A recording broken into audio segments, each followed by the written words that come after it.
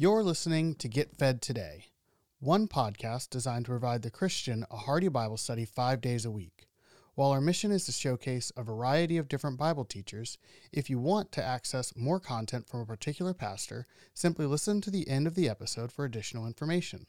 On behalf of the entire team at Get Fed Today, it is our prayer that today's episode encourages your growth in the grace and knowledge of our Lord Jesus Christ. Hey, open up your Bibles to the book of Acts, chapter 19. I want to start off our conference by speaking to you about a subject that's very near to my own heart. It's about when God does something genuinely great, genuinely remarkable. Like many of you, I'm fascinated by the history of Christianity, to see not only what God has done in biblical times, but what God has done after that, and even in our own age. And one area of special interest to me and to many of you are these seasons of, I don't know exactly what you'd call them. Sometimes we say revival.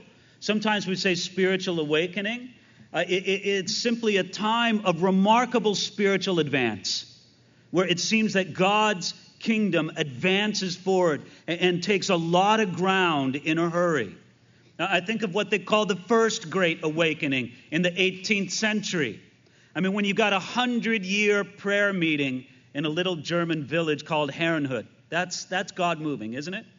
Now, I mean that literally, 100-year prayer meeting, 24 hours a day for 100 years straight. There was a prayer meeting.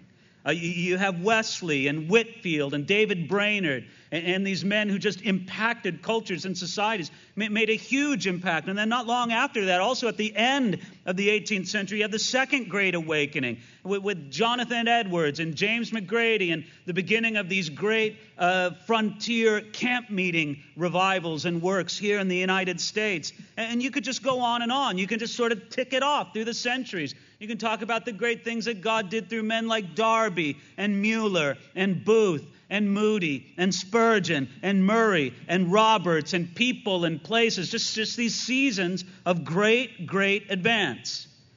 Yet I really think that we don't have to neglect God's word when we look at these seasons, these times of great advance. One of the best examples of a great outpouring of the Spirit of God is found for us on the pages of our own Bible, and you'll find it in Acts chapter 19. Acts chapter 19, verse 20, sort of summarizes one of the most compelling works of the Lord that you're going to find in all of the New Testament. It's what God was doing, not just in the city of Ephesus, but the biblical text takes pains to point out that it's in the whole region of Ephesus, which was a big region. Look at it, Acts chapter 19, verse 20. What does it say? It says, "So the word of the Lord grew mightily and prevailed." You just got to understand what that means. It's not just saying that they taught a bunch of Bible studies, although, believe me, that was part of it. But when the word of the Lord grows mightily and prevails, it means that lives are radically changed for the glory of Jesus Christ. It means that you have people, multitudes of people, who meet God in His word. Which, by the way, isn't this what we're about when we come and we preach the word and we study it for ourselves and we present it to our people? It's not about just the transmission of information, though let's face it, that's an aspect of it. But what we're really doing is providing a meeting place. God is faithful to meet people in His word, and that's what we want to pour out before them. You have people being transformed by the renewing of their minds. And make no mistake what that means. When people are transformed by the renewing of their minds, we're not just talking about they start attending church as if that's what it's all about. Although, look, that's a very important thing. We'd all agree. When you have people whose lives are transformed by the renewing of their minds, men stop beating their wives. Neglected children now have a father in the home who loves them and cares about them. That man is no longer given over to drunkenness and spending his money on every kind of immorality and stupidity that comes along. You have genuine life and culture and community transformation because the word of the Lord grew mightily and prevailed. You have lives that become more honoring to God. You have people who become stronger against temptation. You have people affecting the lives of the people around them. You have a fulfillment of what Jesus spoke about in John chapter 8, where he said, if you abide in my word, you're my disciples indeed. That's sort of all bound up in that beautiful phrase there in Acts chapter 19, verse 20. So the word of the Lord grew mightily and prevailed. Now, when we take a look at this great work that God did in Ephesus, I'm going to point out 4 things that characterize that work.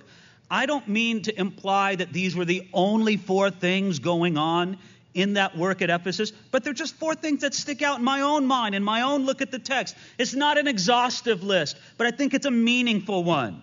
Let's just say that these 4 things happen when there's a season where God's work advances quickly. This is why I want to try to bring some clarity to you, gentlemen. I want you to understand that in these seasons of a remarkable work of God, you're not just talking about a period of spiritual excitement. You're not just talking about turning up the heat or the amperage a little bit. It's far deeper than that. It's far more significant than that. So what are the 4 things I see here in the text? Well, I'll just click them off for you, and then we'll make our way through these verses in Acts chapter 19, and we'll take a look at them. So here's the 4. First of all, there was a true dedication to teaching God's word. Secondly, there were unusual miracles, unusual examples of the power of God going on among them. Number 3, there was the reality of the spiritual battle, spiritual warfare right in front of them. And number 4, there was radical discipleship demonstrated by renunciation. So let's just take a look at those point by point. First of all, start at Acts chapter 19, beginning at verse 8. It says this. And he went into the synagogue and spoke boldly for 3 months, reasoning and persuading concerning the things of the kingdom of God. But when some were hardened and did not believe, but spoke evil of the way before the multitude, he departed from them and withdrew the disciples, reasoning daily in the school of Tyrannus. And this continued for 2 years. Here's the great phrase. So that all who dwelt in Asia heard the word of the Lord Jesus, both Jews and Greeks. That is a remarkable statement. Let's understand what was happening here in the city of Ephesus. I speak to you as men who know something of the Word of God. If you don't know what I'm talking about, then, read up on it and do a little research for yourself. But I don't have to tell you what a pivotal city Ephesus was in the ancient world. And you also know, because you know something from the book of Acts, how important Ephesus was in Paul's mind, that this was a strategic place for him, that on his second missionary journey, he wanted to go down to Ephesus, but the Holy Spirit forbade him and instead sent him northwest up through to Europe. But he made a special point on the end part of his second missionary journey to visit Ephesus. For some reason, Ephesus was on Paul's heart. It was on his mind. It was sort of a strategic place to him. He said, there needs to be a thriving Christian work going on in Ephesus. So on his second missionary journey, he spends just a few days there because he's in a hurry to get back to Jerusalem and then to Antioch, his home church. But on his third missionary journey, as far as Luke the historian wants us to consider, it's almost as if that third missionary journey begins in Ephesus. Right away, Paul's in Ephesus and doing a great work there. And at the beginning of Acts chapter 19, he's talking to people about the Holy Spirit, isn't he? Matter of fact, he's guiding people into a deeper, more full experience of who Jesus is and who the Holy Spirit is. And he's guiding them into that experience. But after that experience, with this small group of people that were there in Ephesus, what does Paul do? He does his familiar thing. He goes into the synagogue and he starts preaching and teaching. And the synagogue was a brilliant place for Paul to begin any of his work. The synagogue was perfect. Because there, not only could he speak to the Jews who already had a connection to the things of the Old Testament, to the things of the Messiah. Their hearts were already prepared and plowed, so to speak. But he could also speak to the God-fearing Gentiles who attended the synagogue. It was a perfect place for him to start.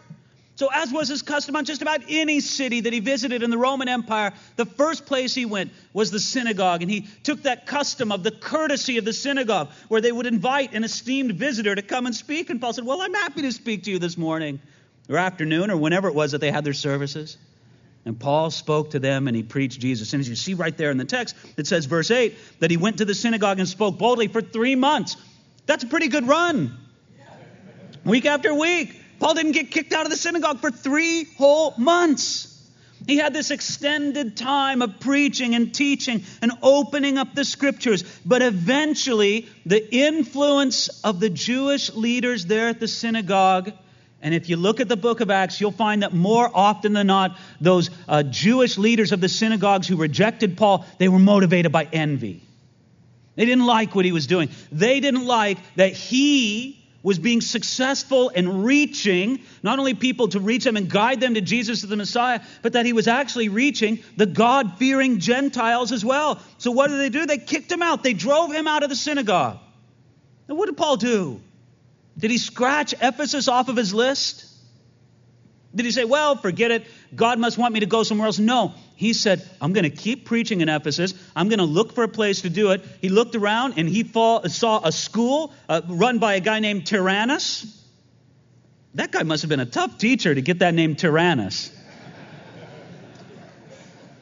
This man who ran a school named Tyrannus. And he said, I'll rent your school. I'll use it as a teaching hall. And it says there, remarkably so, it says, you saw it there, and this continued for 2 years. Paul taught daily in the school of Tyrannus.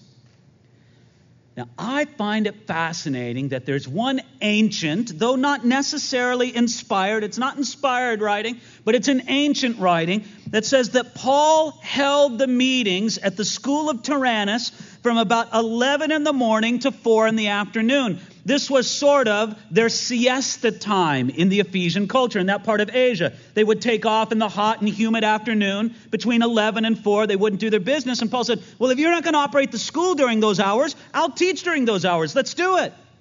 And apparently Tyrannus, or whoever it was who was in charge of running the school, he said, okay, great. Between 11 and 4, it's yours. Paul taught from 11 to 4. Now do the math in your mind. How many hours is that? That's 5 hours. Now look, that's a long time, isn't it?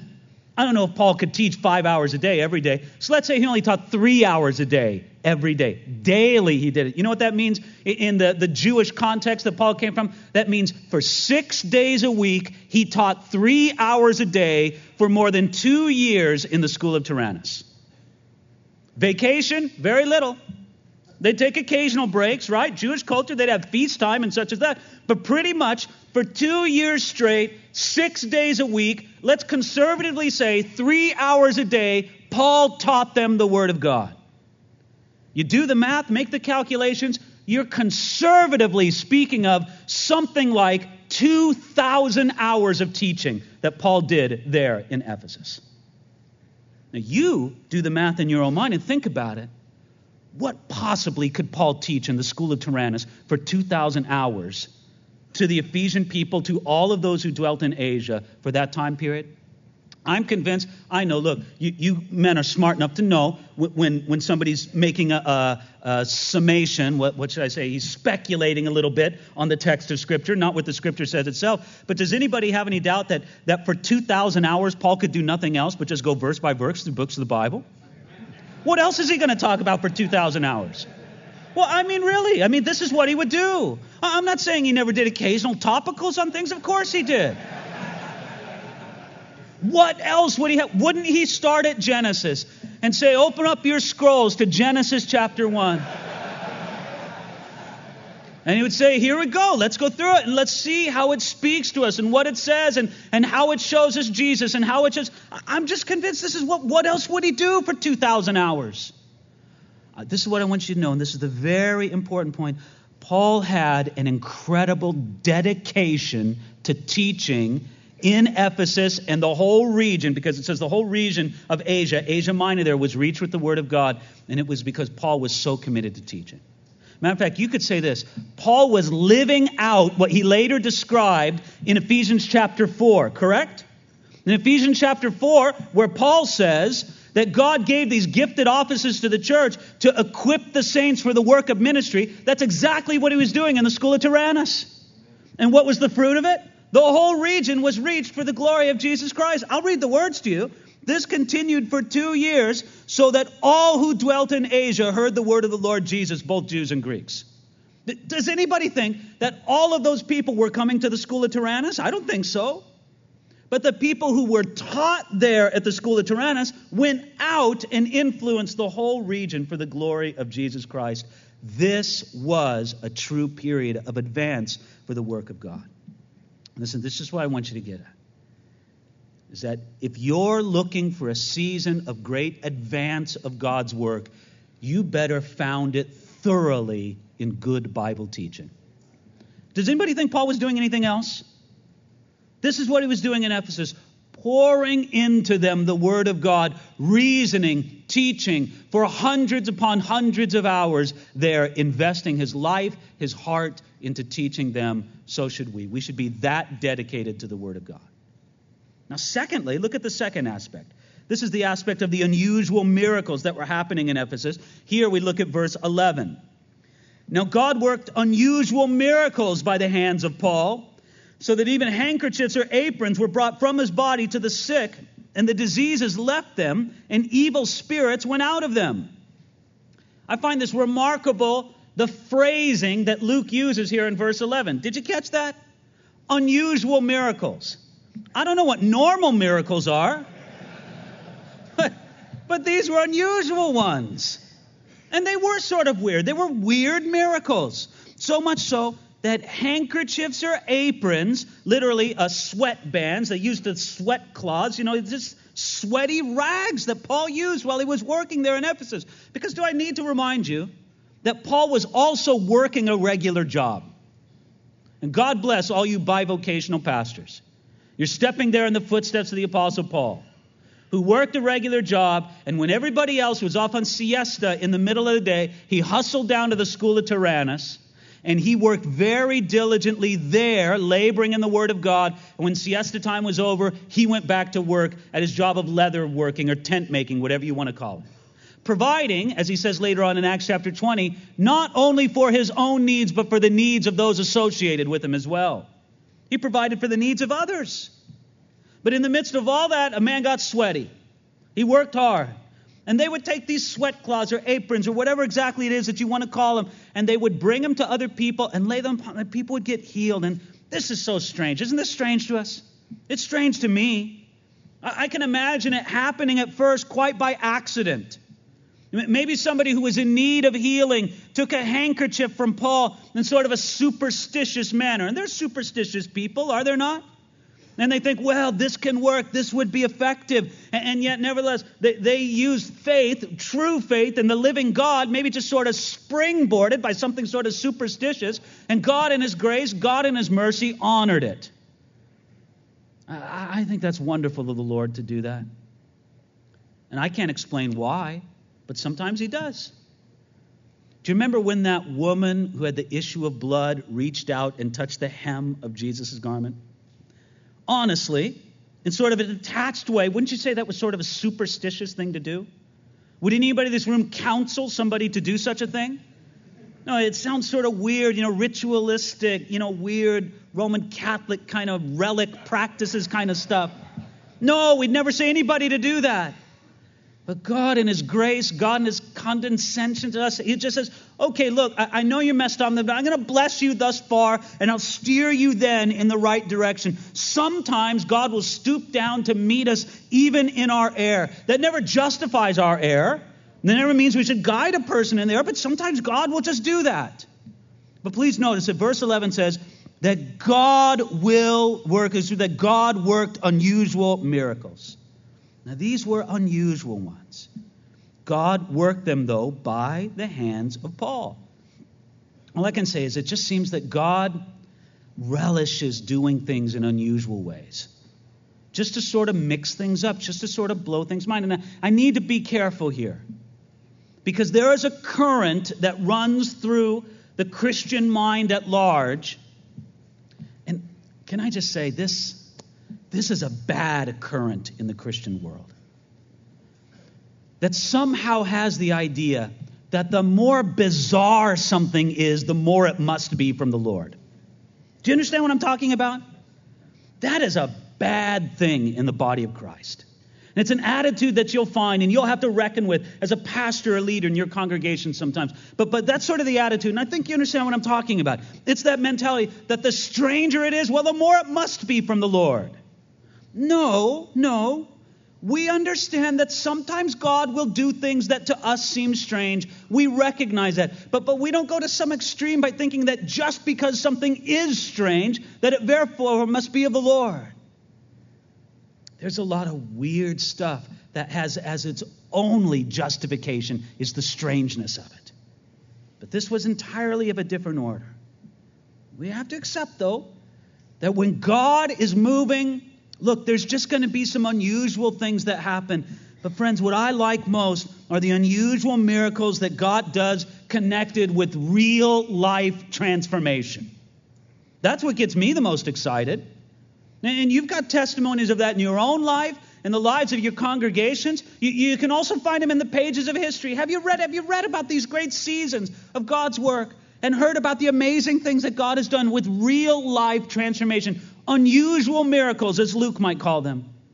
I like hearing about the coal miners during the Welsh revival in the early part of the 20th century. You've heard this story, haven't you? Well, maybe there's a few of you haven't. I'll just say it again. That during this great outpouring of the Spirit that happened in Wales, if you went inside and did any kind of objective measurement, crime statistics, drunkenness,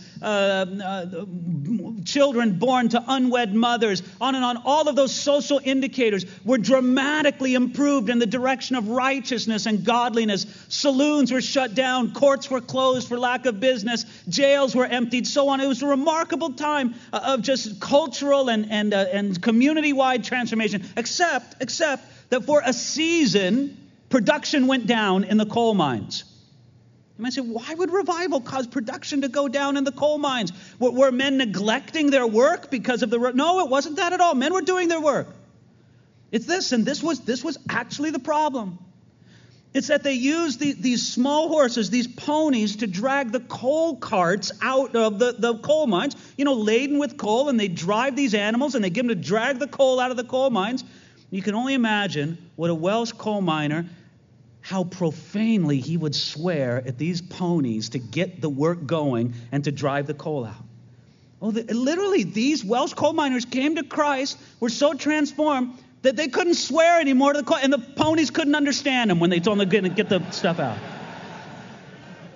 And for a season, it was only for a season, production went down because the ponies couldn't understand the newly purified speech of those Welsh coal miners.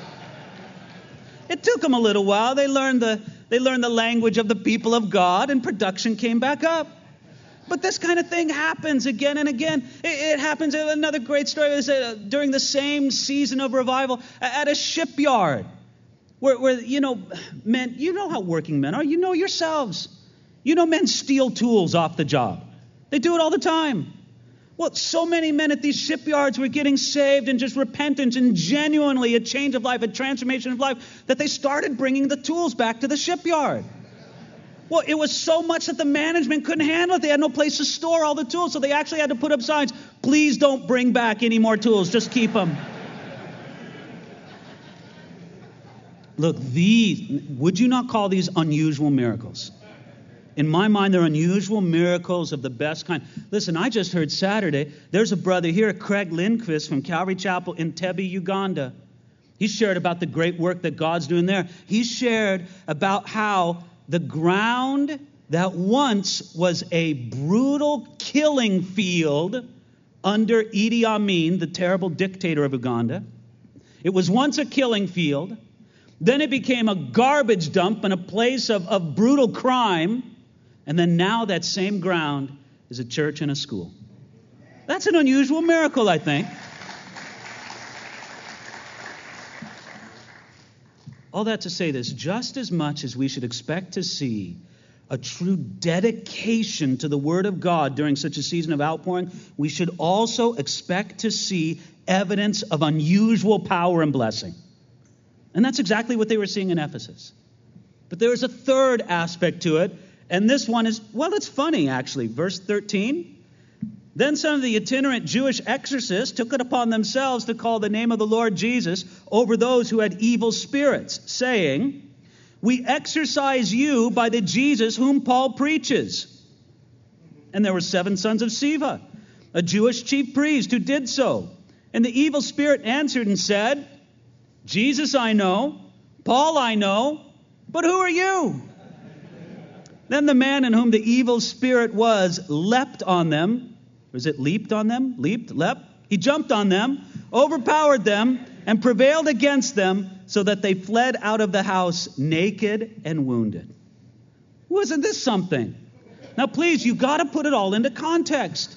This is a season where the Word of God, the power of God, the transforming work of God is being distributed not only there in Ephesus, but all throughout the region of Asia Minor. God is doing something deep and powerful.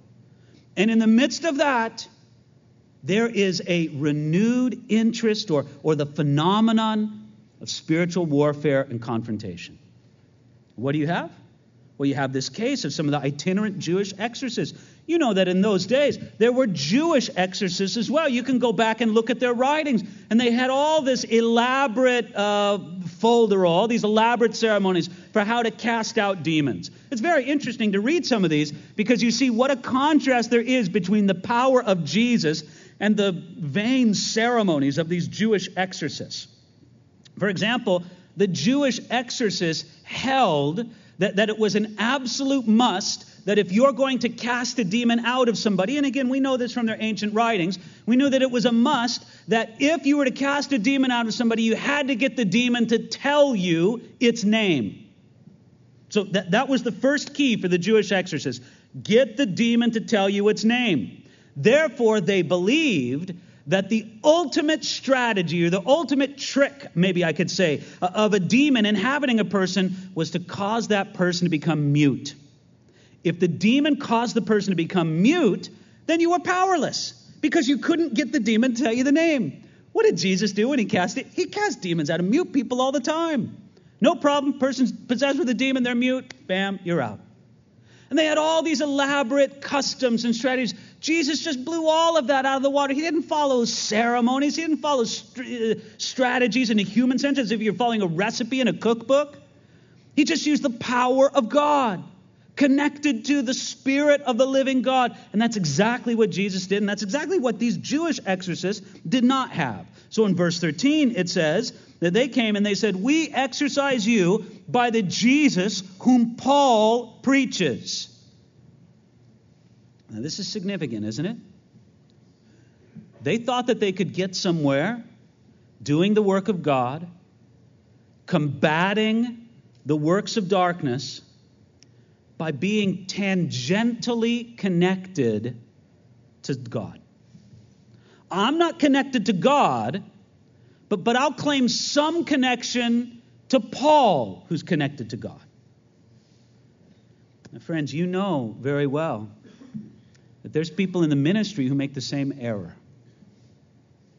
Let me speak to you very frankly. We look at these Jewish exorcists, and especially because they got beat up and their clothes ripped off and they had to run out of the house naked.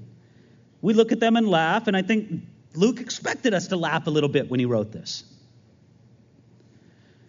But it's not funny that many pastors, that many leaders, that it could be some that said of them, "Jesus I know, Paul I know, but I don't know you." Now, I'm not trying to say for a moment that it's our goal to give ourselves a name among the demons. But I think you get the principle I'm driving at. We have to deal with God directly.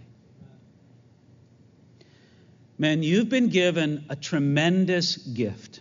A tremendous gift. You're here at this conference because at least in some fashion, I may not know exactly how, but in some fashion, you are connected or you want to be connected to this family, to this association, this fellowship that we call Calvary Chapel. And you have to admit, God's done some pretty remarkable things in this last generation through this fellowship, through this association, whatever it exactly it is you want to call it. But here's the problem. When you join yourself, when you want to be attached to some kind of association or fellowship or movement, whatever you want to call it, the danger is you put confidence in your attachment instead of in Jesus Christ directly. And man, I'm happy that you're part of this wonderful family, of this association. It's a great thing, isn't it? Don't we enjoy it? Don't we love it? Don't we just revel in it? We do. But that shouldn't make any one of us be excused for the error of failing to deal with Jesus directly, with pursuing Him and following hard after Him. I don't know exactly why you're here. I hope that you're here to seek the Lord. I hope that you're here prayed up and ready to hear from God and ready to deal with what He says to your heart. I hope you're here ready for God to speak something unexpected to you. And I'm not talking about unexpected in the sense of some future declaration of something you didn't know, but unexpected about your own heart. I hope you're open to the idea that maybe you came here thinking that everything was okay. But God wants to shine a spotlight of His Holy Spirit in love, in grace, but maybe with a touch of firmness upon some area of your soul and say, let's get this right with me. You may be totally unaware of it as you sit here right now and hear these words. You might say, well, I'm glad he's saying this to somebody else here. I hope you're open to the Spirit of Jesus dealing with you directly here during this conference. Doesn't He have the right to? Doesn't Jesus have every right to guide us and correct us, to be a faithful shepherd to us with both a rod and staff? Yes, Lord Jesus, you do. You have every right.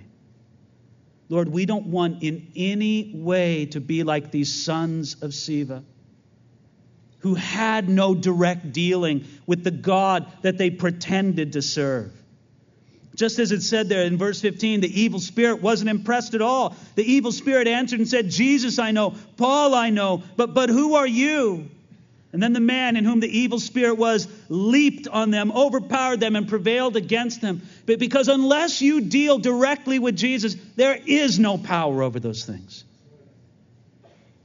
Oh, I know, there's a facade of it. There's an association of it.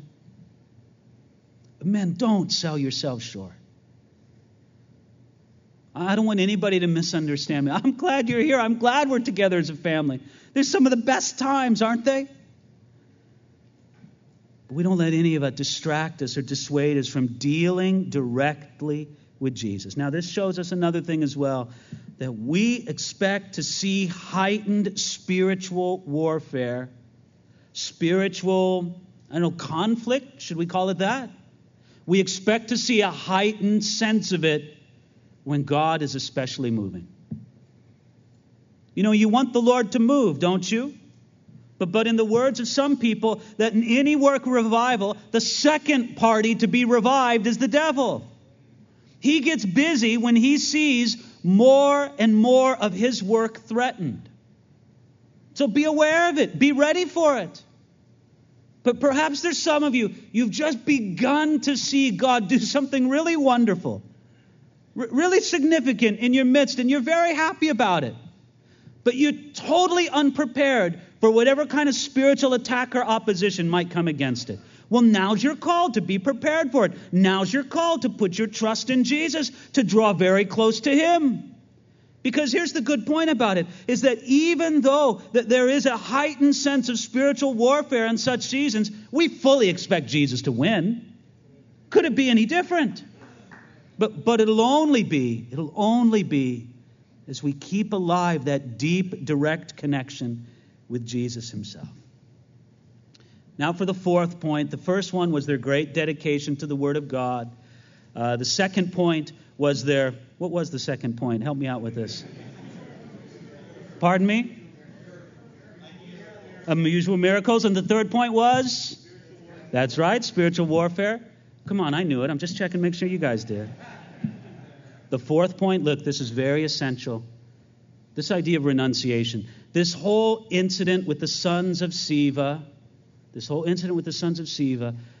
awakened people to the reality of the spiritual realm and the spiritual battle, the conflict. So look at what happened in verse 17. And this is what I want to take pains. It seems that the environment of what happened in verse 17, that this happened among believers. Keep that in mind as we read it. Verse 17. This became known both to all the Jews and Greeks dwelling in Ephesus, and fear fell on them all, and the name of the Lord Jesus was magnified. And many who had believed came confessing and telling their deeds. Also, many of those who had practiced magic brought their books together and burned them in the sight of all, and they counted up the value of them, and it totaled 50,000 pieces of silver. So the word of the Lord grew mightily and prevailed. Well, the sons of Sceva incident certainly did become known. Verse 17 says that it became known to all the Jews and Greeks dwelling in Ephesus, and fear fell on them all. People realized that the spiritual world was for real, and that there was real power in the name of Jesus, that there was real power in the message and the gospel that Paul presented, and not in the empty rituals, whether they be Jewish rituals or pagan rituals. None of that had any power against the demonic realm or against any kind of spiritual opposition. And it made them fear the Lord. It made them, in a right sense, fear the power of the demonic realm. And as a result, verse 17, the name of the Lord Jesus was magnified. There's no way that that's bad. When the name of the Lord Jesus is magnified, God is doing a great work. And in that stronghold of Satan, if you want to call it that, the city of Ephesus and all of its environment, God was launching out in a big way, laying down a marker, saying, no, this is for real. And people responded. So much so, look at verse 18, so that many who had believed came confessing and telling their deeds. But before the sons of Sceva incident, apparently many believers did not know that they were involved in the demonic. Maybe they saw their actions in a very innocent light. If you were to translate in the modern age, they had a Ouija board and would play with it as a party game, but they didn't realize it had any spiritual connection or occultic weight to it. They had the deck of, fortune-telling cards or whatever they call them. And, oh, yes, they laughed about it, but they didn't take it seriously. After the sons of Sceva incident, no, they repented. They wanted to get it right. So that it says in verse 19, many of those who had practiced magic brought their books together and burned them in the sight of all. The sons of Sceva incident prompted Christians to renounce any remaining connections they had to the demonic. And they renounced these connections, first of all, by confessing them, and then by burning their magic books and amulets or objects, whatever they were, and disregarding whatever value that they had. Please notice what it says in verse 18. They came confessing and telling their deeds. This has been a hallmark of a true work of God in many instances. There's a little check inside of me that would say it's universal. Maybe it is universal. I don't know. If it's not, it's nearly universal. That when God moves, people confess their sins. People make notice of what they've done. And they confess their sins and they get it right before God. No matter what the cost, and make no mistake about it, these books and scrolls full of magic charms, these amulets and incantations, they were very well known in Ephesus, and they were valued. Scholars that I've read put the value of what they did here at an estimated value of anywhere between $1 million and $5 million. That's how serious they were about getting things right with God. They were willing to renounce property and burn it in the value of $1 to $5 million. I'll be honest with you, man. This idea, this picture here, it frightens me just a little bit because the idea of book burning frightens me. But what frightens me actually is the idea of governments burning books. The idea of believers voluntarily renouncing things that they should have nothing to do with and pushing them away from. Well, that's a good thing, is it not? We don't want the government burning books. I don't want you burning my books. But what I do want is believers stirred by the Holy Spirit of God saying, this has no place in my life. This has no place among me. I renounce it. To me, this speaks of a lot of things, but one thing it speaks of is of the importance of renunciation. It's a very important question in the Christian life. And if I could put it directly, a question that really speaks to our age, your and mine, this age that we live in directly. And I think this applies to every man in this room, but I'll say especially it applies to a younger generation. What will you renounce for the glory of Jesus Christ? What pleasure, what gift, what activity that may be perfectly honorable in the eyes of the world. It may be perfectly honorable in the eyes of some of your brothers and sisters. But for the glory of Jesus Christ, for the advancement of His kingdom, for your usefulness as a servant of God, you'll say, I'll renounce this. Now listen, I'm very careful. Matter of fact, I would say I'm even anxious to not make this a legalistic thing. We're not going to distribute a list. We're not going to click off specific things. But friends, it seems that following Jesus should lead us to renounce something. That being called to ministry, saying, I want to be recognized among God's people as some kind of leader, some kind of servant, shouldn't it make us willing to renounce something? And this attitude seems to be completely lost, even among pastors and leaders today. A willingness to renounce some things for the glory of God, for more effective service, and simply to set oneself apart for God. Instead, it seems we have a Christian world today that just is so anxious to yell out to the world, we're just like you. We can enjoy everything that you enjoy. We'll partake in everything that you partake in. Maybe we'll do it in a little more moderation, but we'll partake in it. But wouldn't the Holy Spirit stir your heart? And please, again, I have anxiety inside that anybody would regard this as a legalistic thing.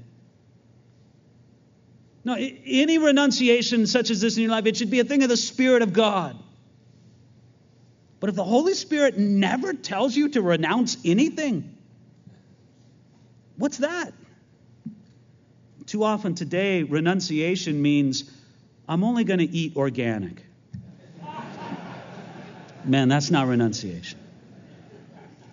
I'll get even more silly. For some men, pastors, they would say renunciation means, well, I'll only drink imported beers. That's not renunciation at all, Pastor. And you know it. Look, I'm very anxious that this not be a thing of legalism. But you need to deal directly with the Spirit of God. And I pray that He would give you a quiet moment, perhaps in these very same days that we're together.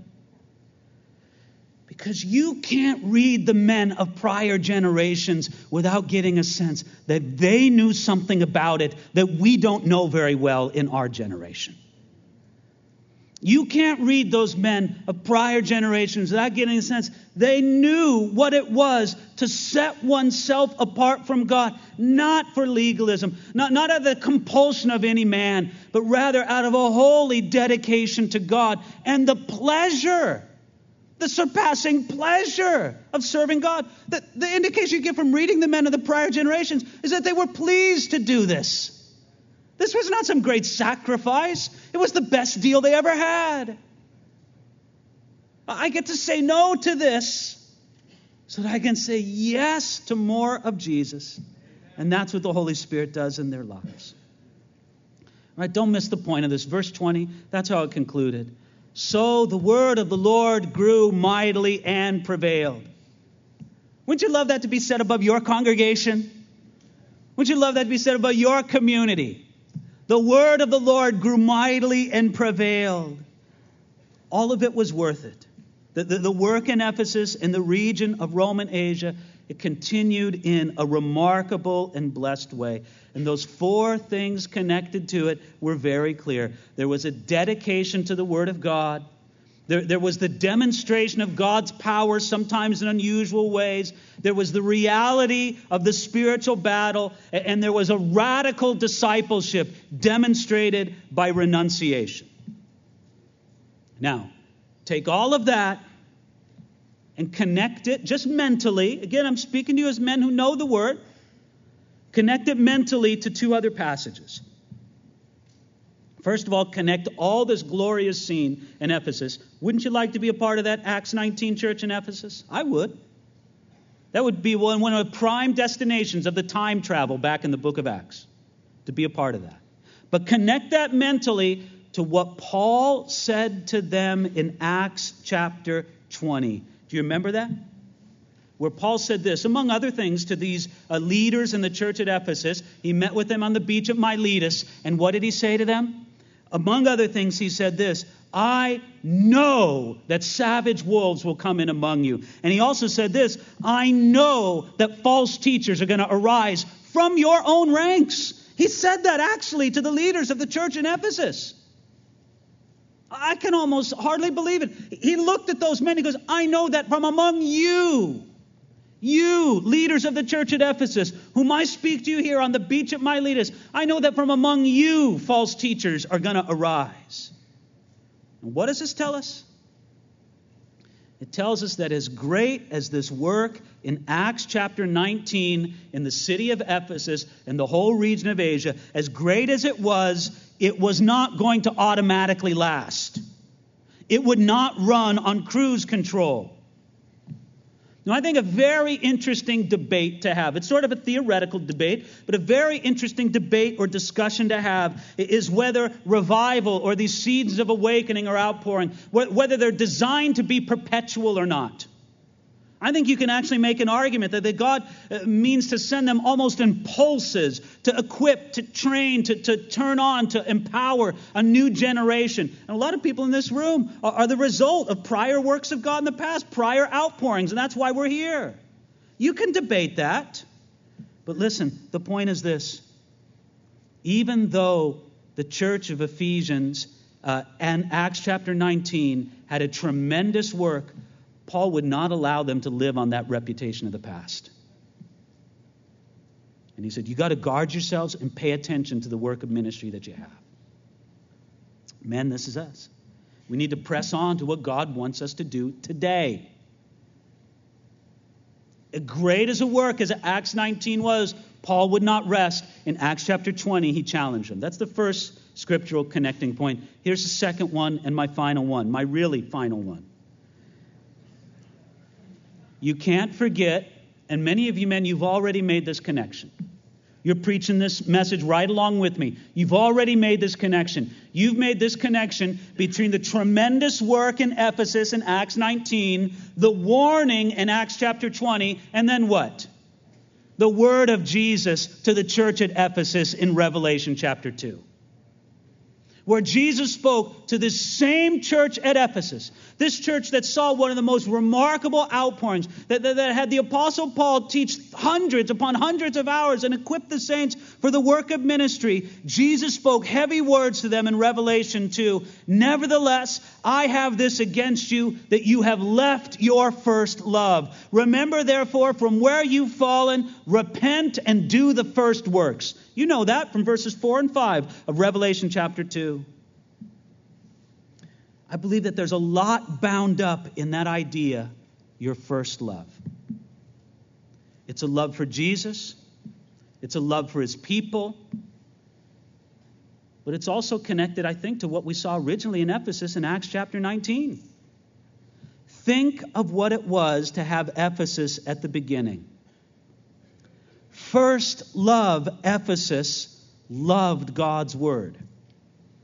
First love, Ephesus saw God do real miracles. First love, Ephesus saw the reality of spiritual warfare. First love, Ephesus was willing to renounce anything that got in the way of their relationship with Jesus. So when Jesus calls them back to their first works, I think in some respect it's connected to that. Do you remember that great work that I did among you before? I want to do it again. I will do it again. But you got to repent. You got to come back to those first works, to that first love that you've left behind. Men, do you even want these things that mark a true awakening? I believe that you do. I believe that's why you're here. And I believe that that's just some of what God wants to build in you the next several days. So let's pray. And as we pray, I'm going to pray in just a moment, but I want to give it just a silent moment or two for the Holy Spirit to speak to your heart about something that I've said in the last minutes that might, just that the Holy Spirit would speak to your heart. So I'll just give it a few quiet moments, and then I'll pray in conclusion.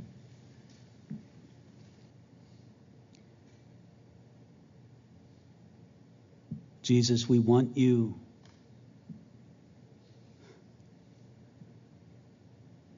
We want you to glorify yourself, that your name would be glorified, magnified. Lord, we say it as we said before. Rapture revival, Lord. Send it forth. But Lord, for you to send revival, for you to send awakening,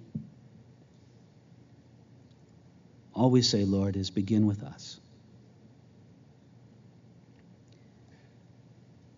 Begin with me.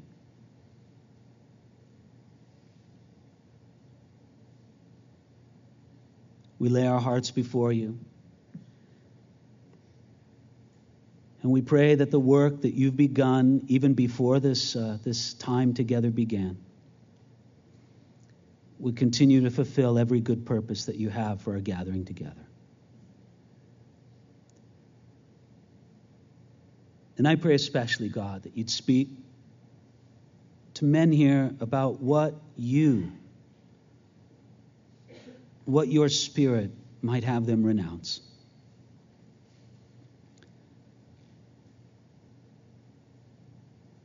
Help us to understand, Lord, that even though others may, we are bound to be servants of our Father,